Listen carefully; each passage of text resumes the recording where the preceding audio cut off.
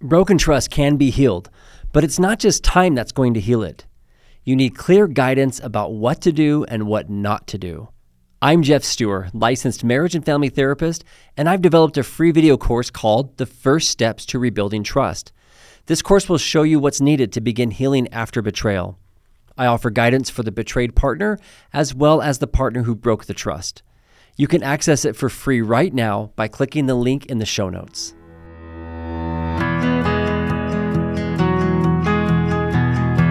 I'm Jeff Stewart, licensed marriage and family therapist, and I want to welcome you to my podcast, From Crisis to Connection. Each week on this podcast, my guests and I will give you and your loved ones resources and tools to heal from the crises of infidelity, pornography, abusive behaviors, and betrayal trauma. But we also talk about how to build and maintain healthy connection in your most important relationships. Thanks for listening. I'm so glad you're here. Hey everyone, welcome to the podcast.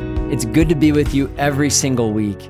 And even though I can't see you, know that I see you. I recognize that you're out there, you have names and you have lives and questions, and every one of you is different. And I hope that what I share on this podcast and these great interviews with these fantastic guests are helping you improve your life, improve your relationships. Thanks for being a part of this. Today, we're going to talk about mindfulness. And this isn't going to be your average mindfulness discussion. In fact, my guest, Jacob Hess, was concerned that this would turn into another mindfulness sermon, as he put it. And so I'm just really excited to share with you his take on it. Jacob is a mindfulness, a mindfulness-based stress reduction instructor. He's helped create mindfulness-based classes with like Mind Weather 101, Lift, Fortify, the Council for Sustainable Healing. He's also authored 14 peer-reviewed articles and 4 books. And his most recent is called The Power of Stillness, Mindful Living for Latter-day Saints. And we do talk on this podcast about how to deepen your relationship with God using mindfulness. He gets into that, and it's just some great stuff. I love talking to Jacob. He's one of my favorite thinkers, always challenges me, always pushing me, always inviting me to look at things in a new and different way. And he's had a great impact on my own thinking, both personally and professionally, and I'm sure he will for you as well. And so we're going to jump into this discussion and talk about mindfulness, how to understand it better, but especially how to apply it in our lives as it comes to dealing with our mental health, with addiction, with betrayal trauma, with faith issues. There's just so much that we can learn from and benefit from as we really dig into and understand what mindfulness is really about and how it can help us in our lives and help us in our relationships. Okay, let's jump right into my interview with Jacob Hess. Well, welcome to the podcast, Jacob. Thanks so much for making time for us today. Oh, thanks for inviting me on. Today, we're going to talk about mindfulness. And before we started, you said you had some thoughts about it. And I'd love to just start there about whether it's a definition or just some introductory thoughts on really what this means to you and how you've been thinking about it lately. What can you share with us? Every couple of years, there's a new word that comes around that everybody says is the answer, like empowerment. 10 years ago, everybody was talking about empowerment and dialogue. We all just need a dialogue. And it ends up meaning so many different things and feeling like a panacea. I think mindfulness has come to feel that way a little bit. Like, what's your problem? Mindfulness is the answer. Of course, CBD is now the answer to everything, right? CBD oil. So I wanted to speak to those who might hear the word mindfulness and be like, oh, another mindfulness sermon, and say, I'm with you in that. And particularly to believers, I'm not a mindfulness missionary. I don't believe mindfulness is salvation, but I think it can help us get into a place where we can find more redemption. But the qualification I want to make, and I hope it's okay to just do this up front. Yeah. I have noticed that there is an Americanized version of mindfulness that is very different than the one I fell in love with, that's more connected to the deeper ancient roots. And the Americanized version goes something like this: whoever you are, whatever you feel, whatever you think, whatever your circumstances, you are awesome. You're great. And mindfulness is about accepting you exactly as you are, even if you've got a red personality or a temper or this or that, and not feeling any shame. And I just wanted to identify that to me and to many others in the tradition of contemplative practice is a departure from even what the Buddha taught, and certainly I think what Jesus taught. So one way to say it is there's a way to think about mindfulness that in my mind draws us closer to God and helps us become more like Christ. And there's a way to think about mindfulness, perhaps like many other things, that could become a barrier to that. I say that because there's some well-earned skepticism among some where, we see people start to meditate and then decide, I don't need prayer because meditation is so great. And who needs the church now that I've got meditation? And this happens. Oh, yeah. So I think we do need to acknowledge up front, not behind the scenes, that mindfulness is not some cure-all that's always helpful no matter what. And depending on how it's approached, it can bring us closer to God or further. And I would say that about other relationships. It can actually lead somebody to feel distanced and judgmental towards others versus closer. I've seen people meditate and then start to feel mightier than others. Like, no, I'm the compassionate one. I'm the present one, and my ward is not, or my spouse is not. And again, that's opposite of what I have experienced mindfulness to be. So in our conversation today, I'd like that to be apparent as a lens to think about this. Yeah, I love that. And I think for myself, and I'm guessing for my listeners, I'd love to hear what you fell in love with. Can you close the loop here? And yeah, I kind of got ahead of the. No, I want to hear sort of what they intended with this, or what, as it became a practice, or became more of a formal practice, or as it's being taught and passed down. Like, what was the intention? What were some of the purposes, and especially, and then I definitely answer that. But I would also like you then to kind of bring it full circle with what would they say, or what would, this traditional mindfulness practice, what would be the concerns about what you're describing in light of, where it came from? Okay, let's do that. So I was introduced at the University of Massachusetts. I attended a conference called Mindfulness-Based Approaches to Healthcare, I think.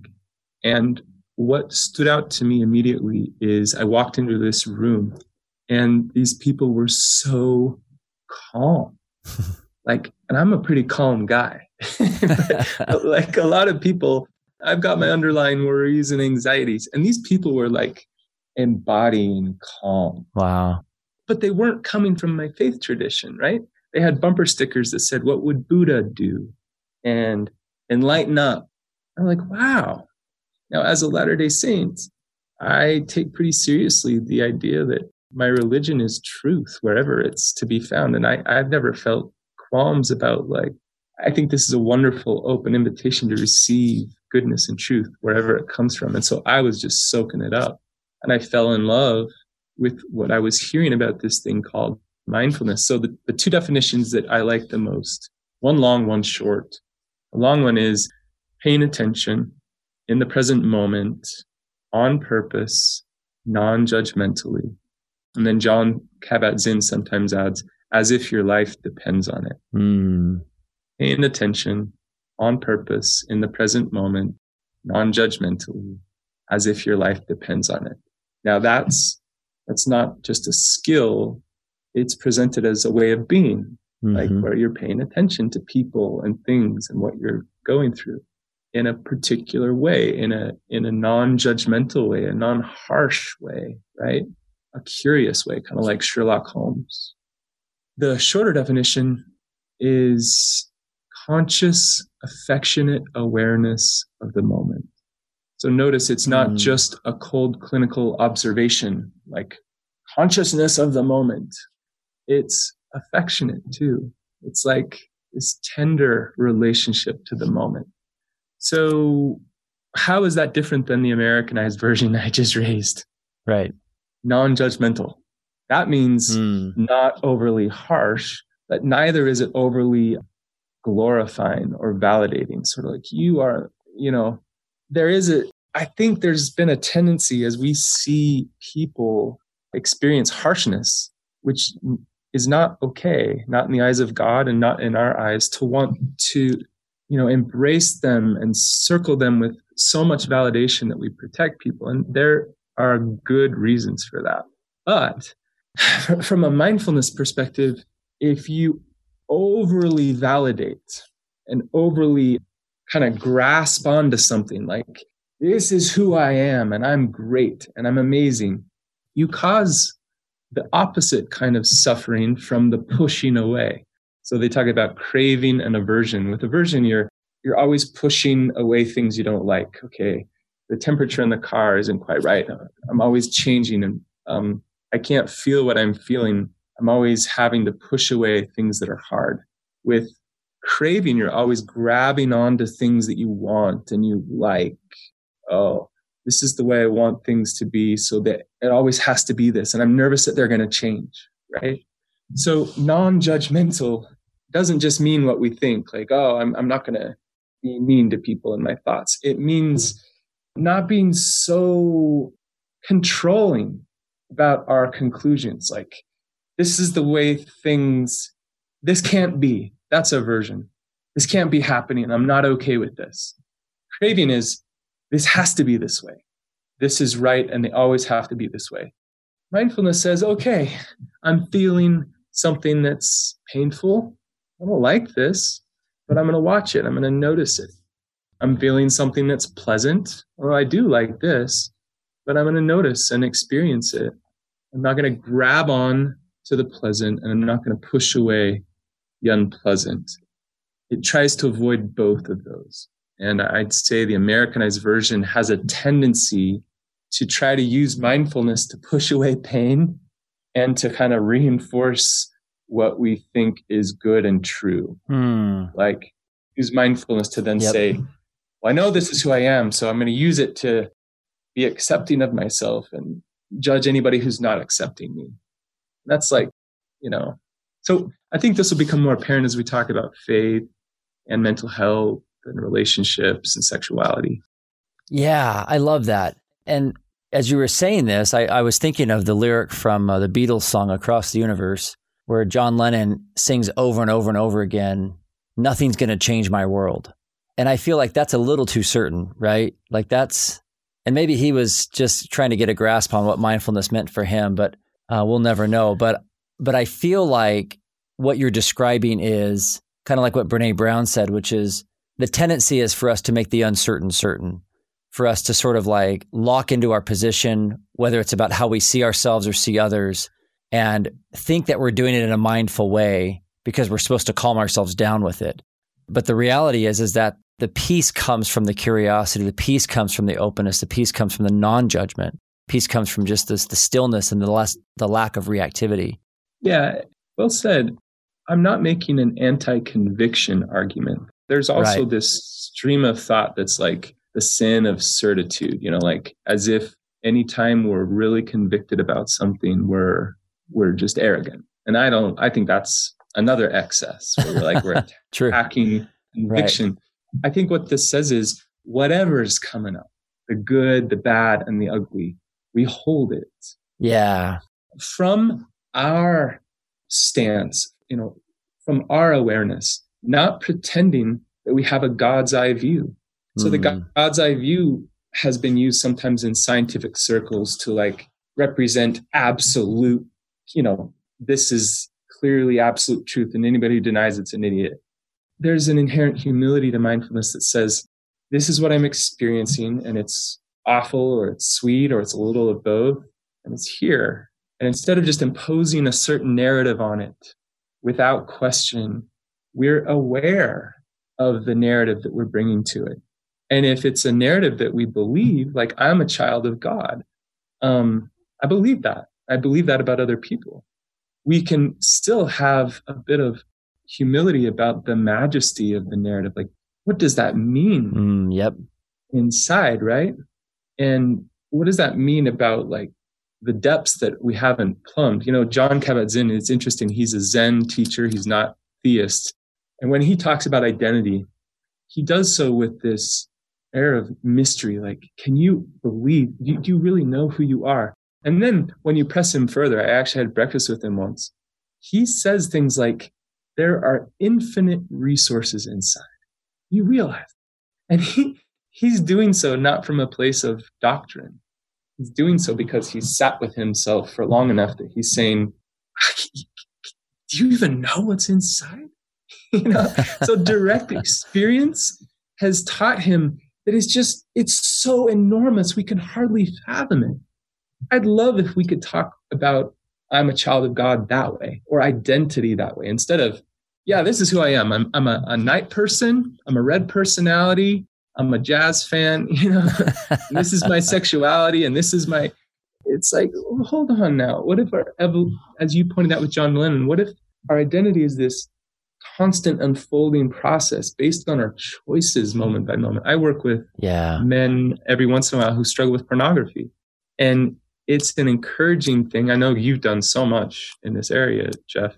It's an encouraging thing when they realize my future doesn't just have to be dictated by my past, but every moment I have a little space to make a choice that's going to move me in a direction of who I am.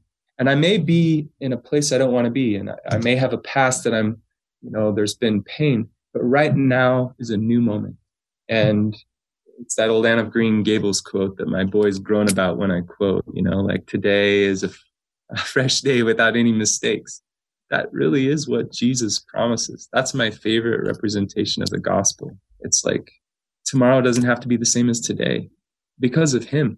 Like this moment can be fresh. And we're starting to get into a Christian view of mindfulness there. I'm sorry, I was blabbing on. You go. No, this is what I was hoping we would talk about. I want this to be hopeful. I really wanted this discussion. And again, I tried to structure this as loosely as possible because I just wanted to see where it would go, because there are infinite, possibilities. There's infinite ways we could take this. But I really want for my audience to experience mindfulness and the way I've learned from you and from Thomas McConkie and others, just about this sort of curiosity and this openness. And that's like, I don't want to be dramatic about this, but practicing that and trying to embrace that has really been life-changing for me and my relationships with my wife, my children, my clients. And so I love the distinction of the kind of Americanized version versus what's really was intended, and really trying to get back to that, because I do agree that the Americanized version creates a lot of unnecessary suffering, and I think surprising ways that people are disappointed or maybe give up on it. And that's sad to me. Let me ask you another question. And this is probably just a big general question, but I'm sure we'll get more specific. I'd love to hear your experiences with what you see happening for people when they do that, when they get into that place you're describing, whether they struggle with an addiction, whether they struggle with a mental health issue, relationship challenges, faith issues. Like, what do you notice just sort of generally starts to shift for people when they're able to get into or practice it in this way? What a great question. It's a real delight to talk with you. I don't have these conversations all day. So that's awesome. I'm going to try to answer this in two ways. Okay. The first way is like the way any mindfulness teacher might answer it. And then I'd like to say maybe more of a Christian version. So great. What I would say in my secular mindfulness class is we tend to live so much in our heads, all of us, just like we're thinking, compared to our ancestors who are like plowing fields. We're like reading, writing, watching. We're in our heads. And some of this is just the blessing of kind of lives we're living, but it can be maddening when you lie down at night and you're exhausted. And we all know what this is like. You lie down and you just had an angry conversation, or you just saw some nonsense on Facebook and your mind is just like churning. Well, that kind of churning happens with mental health problems, the rumination of depression, like just the agonizing over the past, or the rumination with anxiety about the future, right? Or in relationship problems where we all know what it's like to just stew over resentments in relation to our partner or in relation to the church. And I tend to think that the same kinds of metaphors like attachment injury that help us make sense of things in marriage relationships are the perfect metaphor use in relationship to the church. In other words, the same kind of ruminations and frustrations towards in our relationship with the church or the gospel or the prophets, it can mirror what happens with a marriage or a friend. In all those cases, there is such a relief that happens when people learn that they can rest in a place beneath the thoughts. And they don't have to just live in their head. And it's not some, mystical, psychological trick. Right. It's a learnable practice that for thousands of years, human beings have been using in different traditions. This has happened within Christianity and within Eastern Buddhism. Learning how to shift out of just our heads more into our bodies, into our soul, into our spirit. And the way we would say it in mindfulness is shifting from your head to your body, really being embodied, and noticing how our suffering decreases when we're not just driven by the often harsh, punitive kind of judgments in our head. In my experience is mostly with depression. With depression, you often have like this propaganda of depression that just is resounding in your head. Yeah. And it can be like a torture chamber, like literally just feeling tortured by your thoughts. Many of who are listening probably know what I'm talking about. So to be able to push back on your thoughts and relate to them more like the weather overhead, like passing clouds, which is sometimes pleasant and sometimes it can turn really kind of, the storm's coming, right? I need to protect myself. I need to get inside. You can learn how to do that as a practice. It's learnable for everyone. This is not just for like Zen predisposed people. You can learn this. It doesn't start by just practicing with thoughts. You have to start with the body, and there's a process, and there's online mindfulness-based stress reduction classes. There's in-person ones. You can find these all over the place. It's literally taught in 6 different continents. That's the answer I would give in my mindfulness class. Shift out of your head into your body. But there's another layer to this that is also there in Jon Kabat-Zinn's writings. And I'm going to just paraphrase him if I could. Yeah. He says, there is a place beneath your thoughts and your feelings that if you drill down to find it and you learn to inhabit this place, and he calls it awareness. Christians might call it spirit. But if you learn to rest in this place deeper than thoughts, even deeper than feelings, and deeper than physical sensations, you learn something exciting. This place is not in pain like everything else. Right. So if you rest in an awareness of your sorrow, you learn for yourself that your awareness of your depression is not depressed. If you can learn to rest in an awareness of your anxiety, you will learn for yourself, not because I'm sermonizing about it. You'll learn for yourself that your awareness of anxiety is not anxious. Neither is your awareness of angry, resentful and angry. And your awareness of a craving, like, I'm feeling this craving. I just got to go look at something. If you can rest in an awareness of the craving and do what they call urge surfing, your awareness is not it's not grasping. So for spiritual folks, I like this metaphor, Jeff, because this can feel kind of fuzzy. We've all read near-death experiences, and some people have done research on them.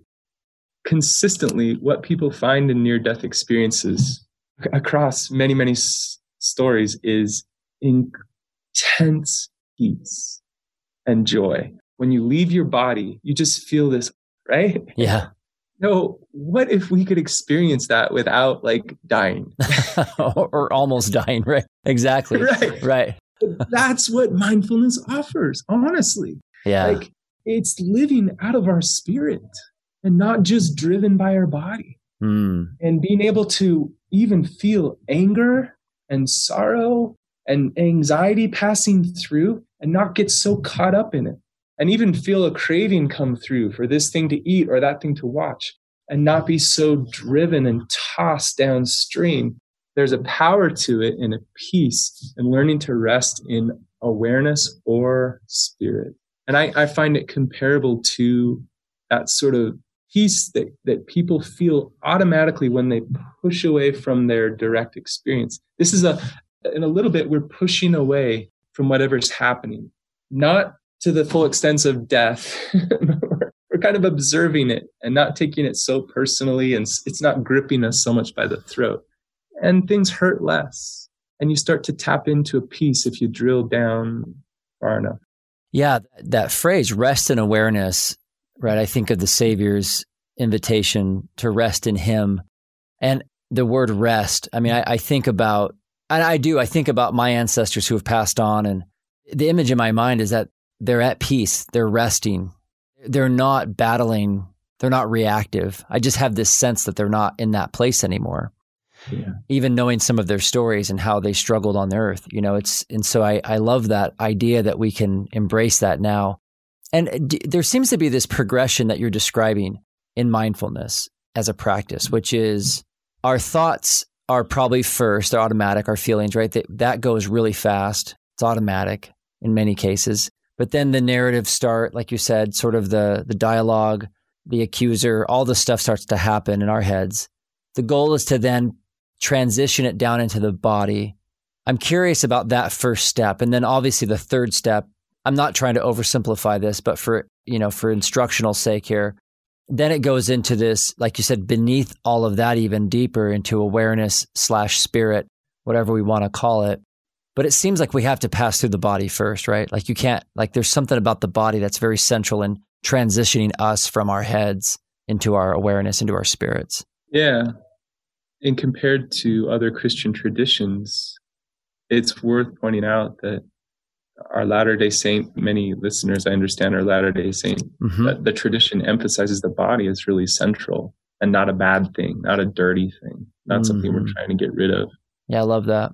So mindfulness, the body is the first foundation of mindfulness. We start there because it's concrete. It's really like tangible, whereas thoughts and feelings and all this. So let's work with the tabernacle we've been given. Maybe we can explore your question with a specific example of faith crisis. Sure. In my experience, many people who go through what we sometimes call faith crisis, they've encountered some new idea or possibility or some new understanding that's unsettling, an idea, a thought, an experience, a story. Or maybe they've had an experience that's really unsettling. If we take for granted whatever we've heard as reality, like we don't just tell stories, we live them. And so it will make sense if you've heard a story of great suspicion or resentment towards prophetic authority or towards sacred doctrines. If you take that as just reality, you're going to live it out. Just like if you take the propaganda of depression as reality, you're just going to live it out and say, I'm just this loser. So there's redemption. There's like liberation that comes in just pushing back on all thought. Like any thought that comes through is mental content. What to make of it is your decision. You get to decide, is this true or not true? Is this worth something or not? Is this just nonsense? Like some of the dreams that come through our heads, like the fantasies, this or that. And there's a liberation there because we have a choice.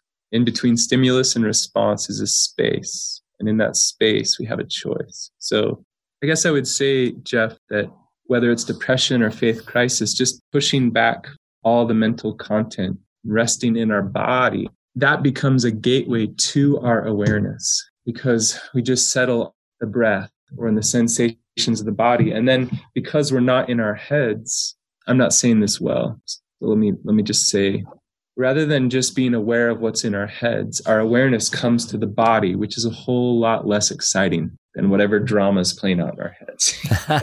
I love that. When you're focused on the breath, there's only so much you're going to see, right? Hard to argue with that. Yeah. So it's on purpose, not as like glitzy, but that's such a relief because you're not going on these endless dramatic, my partner, this, the church, that, I'm a loser, all these things that happen in our heads. It's like cutting through the drama and just saying, hold on, can I just feel my breath? Rising and falling, this breath of life that we've been given, right? this breath that's lent to us to live and move and have our being. So all of a sudden things start to calm down and you start to just settle and let your, kind of like this puppy dog, you're starting to train this puppy dog to be still. And my experience is that in that alone, I feel more proximity to who I really am. Okay. And to who God really is and what God feels towards me. Just cutting out the drama, all of a sudden, like, I'm here and he's here, and he calls himself the great I am, not the great I will be or I was. Like, he's here. At least the God that believers all over the world say this about God. I find God here.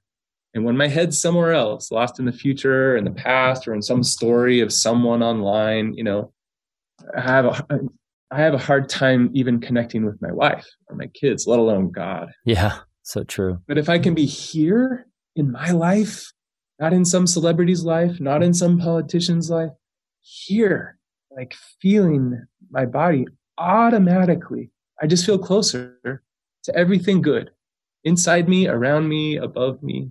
So I think that's like the first step, as you're saying. It's like just getting out of your head, getting into your body. And then maybe the next step is going back to John Lennon. He says, let it be.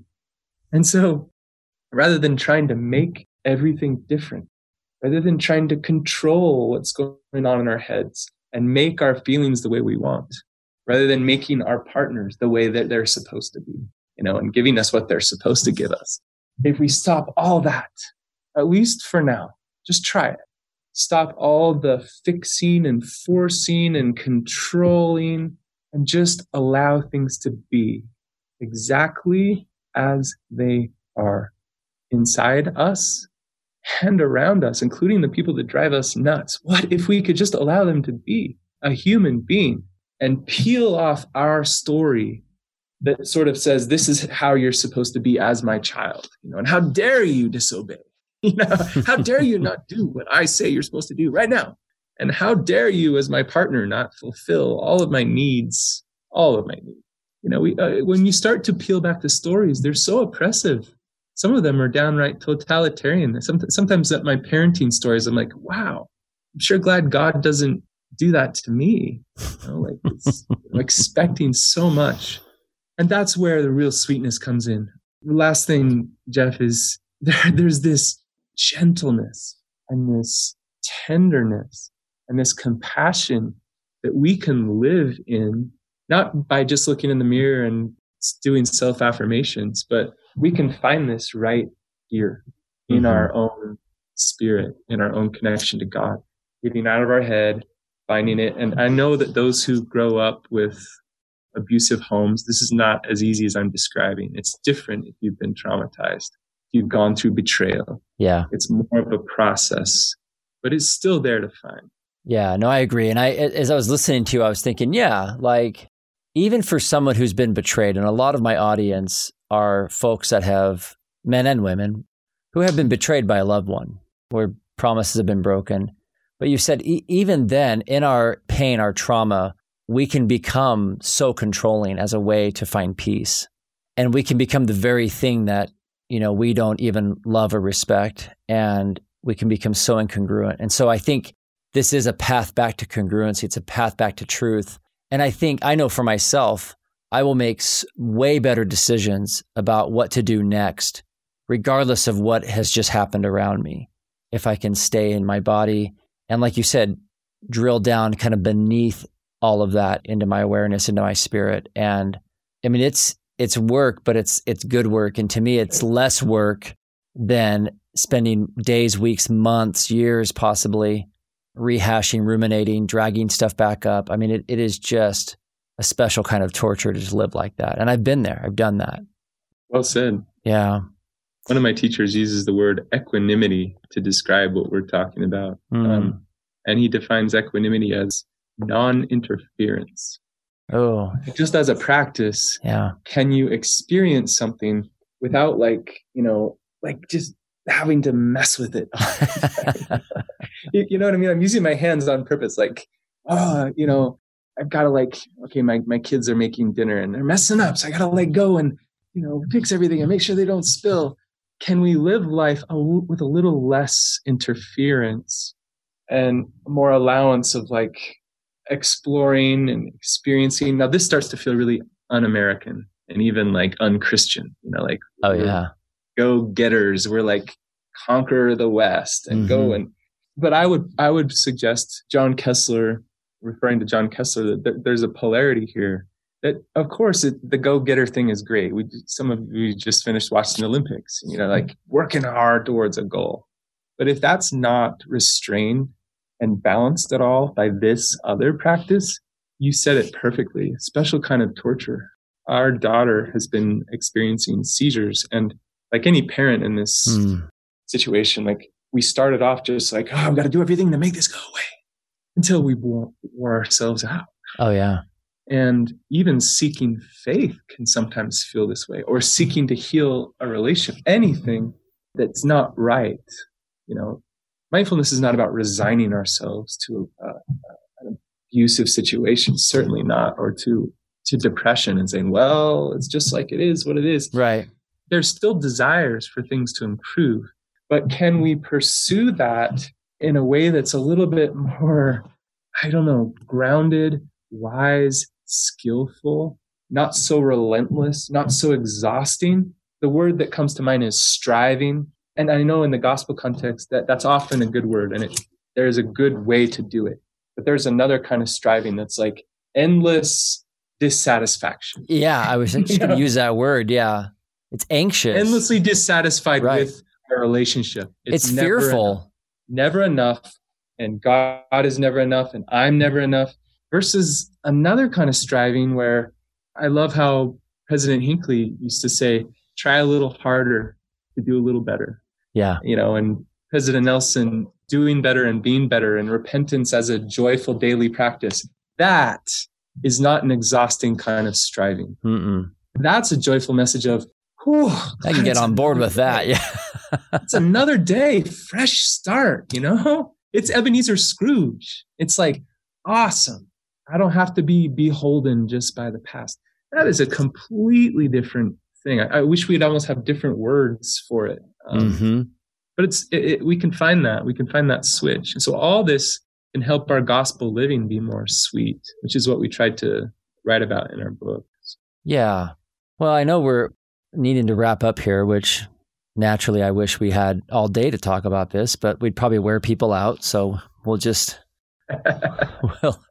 we'll find a way to close this here. But I do want to talk about your book for a second, because I love your book, by the way. You co-authored it with some great people, and it's called The Power of Stillness.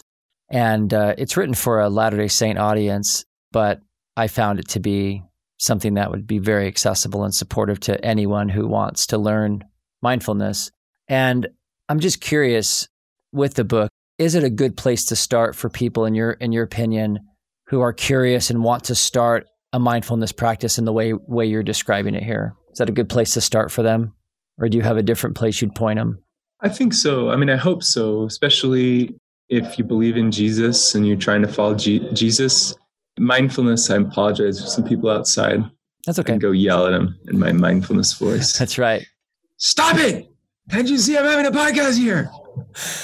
Being compassionate. Look how calm I'm being, right? Christians, I think you can sometimes hear mindfulness like this thing outside of our faith tradition. Yeah. And we're being invited to shave our heads and put on a toga and then meditate instead of pray. And we forget that Jesus, 9 different times in the New Testament, he just got away. John the Baptist dies. He gets away. He steps away right before the Sermon on the Mount. And you see this in the latest Chosen episode. He gets away. So we hope that our book will leave people with feeling like, if I want to be like Jesus, then I need to learn how to be still. Yes. And not just how to be still, I'll do it. I hate it. I'll turn, but communing, not just with God, but with yourself. President Monson speaks about communing with yourself. And what can we find in stillness, in silence, in solitude? These are scary things for some people. I know lots of people that just always have a little noise on because it makes them nervous to be alone. And sometimes trauma can be a part of that. But I would encourage anyone that's intrigued, or even anyone that's suffering, just to trust that there's something there in the silence for you. Mm-hmm. There's something in the stillness. Even just shutting off this podcast and just sitting in your chair and bringing your attention to the breath, the rise and the fall. Not even putting on some guided practice or this or that, which are good, or which can be good. And when you open your scriptures, instead of like, I got to get through a chapter, just like feel the heft of the book and notice what it feels like to actually read a book, let alone a holy book. Like letting your mind rest on words on a page rather than the... Yeah. Anyway, the whole book is an invitation to re-experience the gospel from this perspective, rather than a whole checklist of stuff we got to get done. Yep. What if we could experience the discipleship of Jesus as an endless excuse to stop and pause?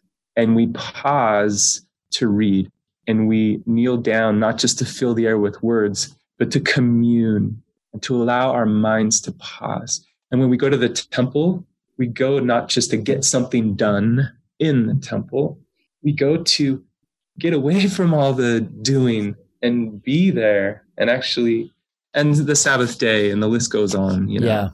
Yeah. Date night. Right. Family home meeting. Even like you said, even just time with our children, time with our loved ones, time with our food, even like the prayer or these rituals that we do. I've recently just started chewing my food more just as a practice. And I'm amazed at how grounding and how powerful that is and how it feels going down my throat and into my stomach and just how it feels in my body, doubling, tripling the amount of times I chew something that simple. I'm just kind of experimenting with lots of different ways to be more mindful and more present, more aware. And there's so many physical things we can do this with. And like you said, spiritual practices that are already built into our culture and our routines. Yeah. And even just being with our loved ones. Yeah. And could I add another word? You said more aware. Can we just say more alive? Yeah, like, let's say that. The fact that you're chewing your food, to me, like, versus what do we usually do? You know, like we're shoving it in and we're reading the text. Totally. And again, going back to some Christian teaching, Christians believe that when you die, your body and your spirit are separated, right? So I run into people all the time, including the person that I look at in the mirror, who's like, not really here. You know? My mind, I'm in the shower. John jokes about you're in the shower, but you're really at work in a meeting. In fact, the whole meeting is with you in the shower. Oh, you know, man. like we're two places. And so you can think about this as synchronizing the body and mind so that we are more alive and like literally bringing our body and spirit into more of a union rather than walking around like zombies. Like try walking somewhere and just feeling your feet on the ground. Mm-hmm. And it's really easy to pull up and, catch up on the latest, and we have to. So this is a nice counterbalance to everything that's driving us crazy in modern life. It's like brushing your teeth. It's like, oh boy, you don't brush your teeth, you're going to have some issues. And boy, if we don't have a relationship, if we can't stop, all the relentless doing starts to drive us crazy. All right. Okay, I know we need to stop. This is fantastic. Promise me we can talk again sometime, Jeff. I promise you. Yeah. I think my listeners will also ask me to have another conversation with you because I love your take on, just the things I've read, the interactions we've had. I just love the way that you approach things. You just are aware and alive and mindful, and you live this, and it's just been such a blessing to me. So thank you for who you are, what you're sharing, what you're choosing every day to bring this. And I'll put links to, your body of work and websites and things you're working on so people can spend more time with you. But thank you so much for being here. Anything else you want to say in conclusion? No, the pleasure is mine. I just want to say, if you feel estranged from something you used to love, whether that's your partner or your faith or even God, let yourself flirt with this a little bit. Rather than just concluding that, well, this is the way things are now, and this person is the way this person is, and the church is the way it is. Attachment injuries can heal. And estrangements can turn into reconciliation. And that is the beauty of, it's one of the beauties of Jesus's message. I think he brings us all from a place of estrangement towards what is good and beautiful back to intimacy. Yes. For all of us. And in some sense, we've all been betrayed by something. So I hope those who have experienced brutal betrayals will feel more communion and empathy from, in this body of believers and even outside of the church, that we can walk this path together. I love your work. I will do anything to support what you're doing. And thanks for having me on. Thank you. If you want to learn more about Jacob and the great work that he's doing, you can find him at his website, unthinkable.cc. I'll put links to that in the show notes, as well as his email address and links to his books, articles, and other things that he's created. He's got a great body of work. And like I said, he's had a huge impact on my thinking, and I'm sure he'll be able to support you with your questions and challenges that you might have as well. And just really hope you enjoyed this interview. And I look forward to having him back on the podcast. And if you have any questions or topics or things you'd like for me to cover with Jacob as I think about bringing him back on in the future, shoot me a note. Let me know. I'd love to share some feedback with him, and we can come up with a topic that helps you with your situation. So be glad to collaborate with you. And as always, you can find more resources on my website, fromcrisistoconnection.com, online courses, past episodes of this podcast, my weekly relationship column that I do every single week. And I also, as part of my course, do a monthly live question and answer where people can jump on and ask questions about relationships and building trust. And you can find all that on my website. Thanks again for being here. Love connecting with you every single week. And I'll catch you guys in the next episode.